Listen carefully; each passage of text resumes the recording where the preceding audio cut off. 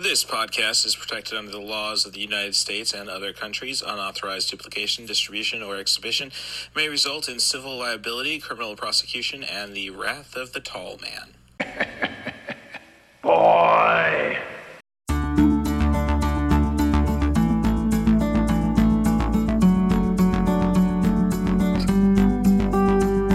And welcome back to 90 for Chill, the podcast. This is your host, Cool Movies Darth. If you want to watch these on YouTube, provided you're fine with just seeing sound waves, you can go and find my YouTube channel. That is Cool Movies Darth.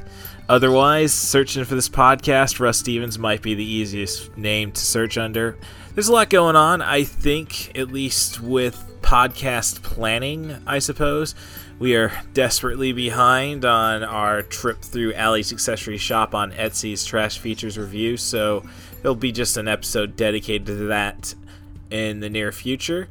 I should have a guest this week, just a matter of scheduling it. Of course, getting a lot of repeat guests. It'd be great to have some new blood on the channel, so if you want to be on the podcast, send an email to russthebus07@gmail.com. That's RUSSTHEBUS07@gmail.com. Send me a theme, a director, an actor, a movie. As long as we focus on sub 100-minute material, I have some podcasts gold. This episode was recorded, I guess I should say the review was recorded about a little over a month ago when I had quite the backlog. Not the case now, so again, hit me up with your request and I'd love to get you on the show. Keep that in mind with some of the context. It's going to be dedicated to the latest Resident Evil, Welcome to Raccoon City. In a lot of ways, it's a good effort. It's one of those movies that's going to pop up on iTunes at $9.99 a lot. Not that big a risk if you choose to take the plunge on it. With all that said, you can follow me on Twitter. The handle is @CatBusRuss, @CATBUSRUSS. And to see what I'm watching, which honestly hasn't been a lot recently.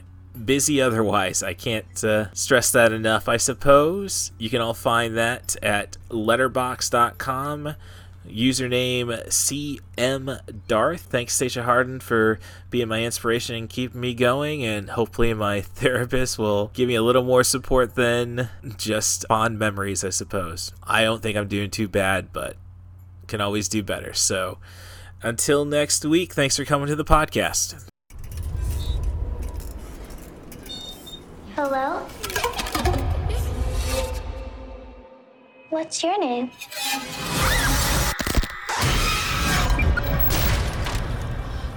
the hell happened here? The Umbrella Corporation's been experimenting on this town since we were kids. People are getting sick. We have to stop Umbrella. Show me your hands! What the The world needs to know what's really going on.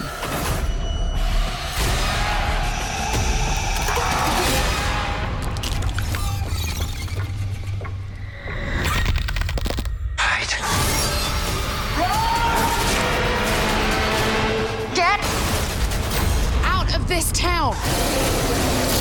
Resident Evil, Welcome to Raccoon City. Rated R. Exclusively in movie theaters November 24th. Little Hand says it's time to rock and roll. Bring the noise. It's kind of crazy that 90 for Chill, the podcast, is about a month worth of material ahead of itself. Maybe this will let me get back to playing some video games, maybe some narrative video games. Maybe I'll get off the idea of selling all my, all these modern games with all the stories that it's like, why didn't you just make it into a 90-minute movie?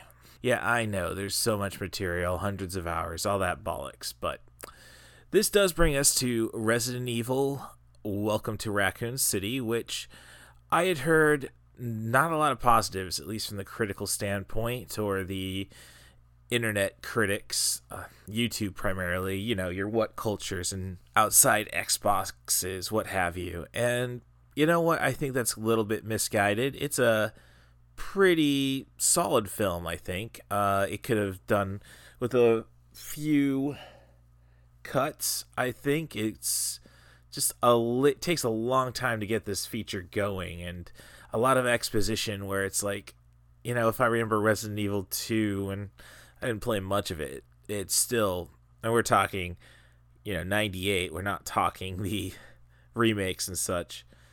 As I say, I got way too many video games to begin with, let alone, JRPGs, it's going to take me forever. So it just throws you right into the situation and you just start getting going. Or the famous live action cutscenes for Resident Evil's director's cut. It's panic, it's monsters, get playing.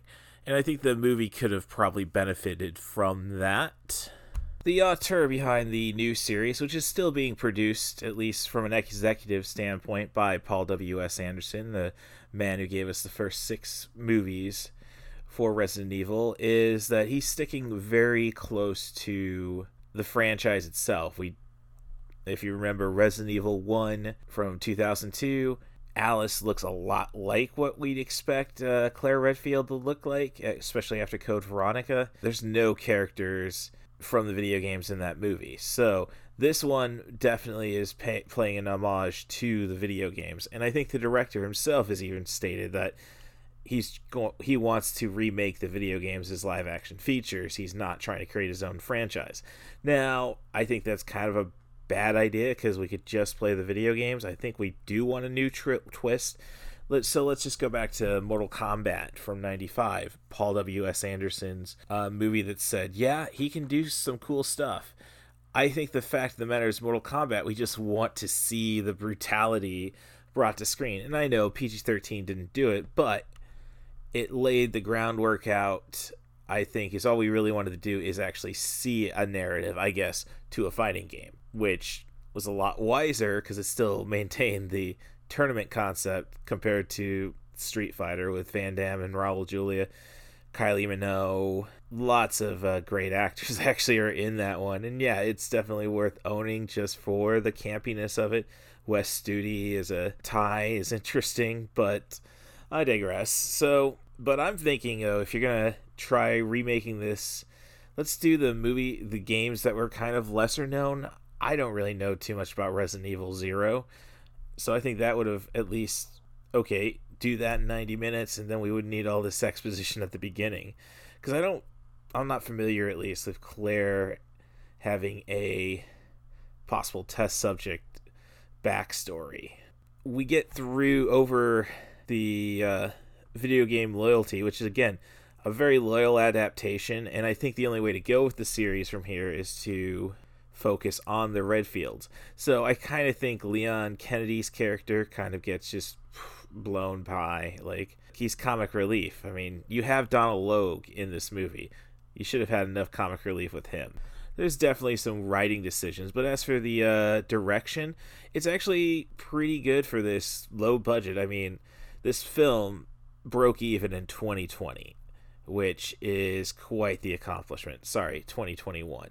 I think it definitely deserves a sequel, and I guess I'm wise to buy that iTunes gift card to further restudy this feature. The director, Johannes Robert, he's got some real flair.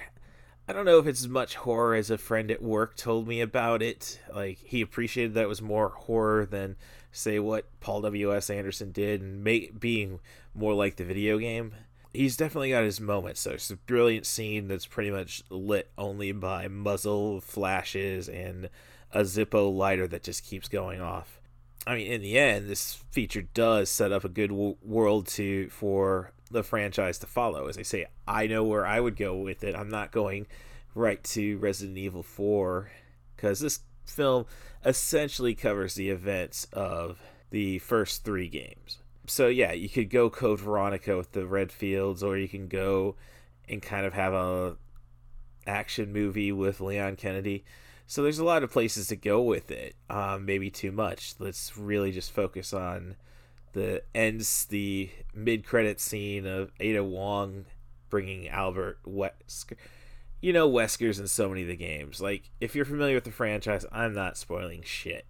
At least with the direction, it's not the flashy 3D, like, this is designed for 3D style of Anderson. It's definitely not a style over substance, which, again, I think is the way to go with a reboot. he nails it there. There's a great use of time cards to keep us focused and add stakes to this, because there's no real antagonist until the very end. And that's even kind of shoehorned in there. And I guess one of my problems is all the cool monsters go down like a bitch. That's just not great for video games, I think, your video game adaptations. I don't know. I mean, this, I think, is the best way to build the movie franchise. Is, again, they did 3 games in 1, but the games kind of run concurrently. It makes sense, since you're trying to build a new world. It's great the direction the video games are going right now, so you don't have to worry about people being upset about, well, you know, this isn't 7 or scary as 8. Other great elements of it is the soundtrack's pretty good. Like, it keeps itself in the 90s, but it still gives me an Argento Italian horror type soundtrack. Not as awesome as Emerson, Lake and Palmer or Tangerine Dream or Goblin, but it fits. And I think that kind of makes, I guess that's what it does well, is it might be still more action than horror, but it constantly reminds you that the roots of this idea is horror. I think it makes it worthwhile that I actually bought an iTunes gift card at my job just so I can go and purchase this one. Here's hoping that Crouching Tiger, Hidden Dragon is still going to be on sale for a while. I do need to clear up DVD space, so that's Resident Evil Welcome to Raccoon City. Pretty much summed up, I think. I mean, everything is just done adequately enough to keep you amused. So, great popcorn, and when you can do popcorn with horror, I think you've done something great. So, with that said, I guess that means it's kind of like, okay, it's like a Friday the 13th or a Nightmare on Elm Street. Like, you want to just sit and watch it regardless if it's actually scary or not. It's good popcorn, and it's great for horror or horror-based franchises that we might get something that keeps pumping out material, which I think we are missing regardless. And with that said, I think most of the time we don't care about the quality of the material. We just want to see these characters again. I do want to see Albert Wesker, where they take him. Hey, once they put the shades on him, he looks fine. So don't give Dickon Tarley that much trash. So it's got a lot of intrigue left in there, and it'll be interesting to see where they take it. And I think they got to give this at least one more shot. So it's just, again, if you're going to stick to the video games, I don't know where you go. Probably the wise move would be to go with Code Veronica, but with this goofy Leon Kennedy, maybe go Resident Evil 4 and see what kind of take you can have on it. I'm impressed enough. Really wish I could have gotten out to the theater for this one. That could be said for about all of 2021. So Sony, I think, did pretty solid. At least they got me out to see Venom in 2021.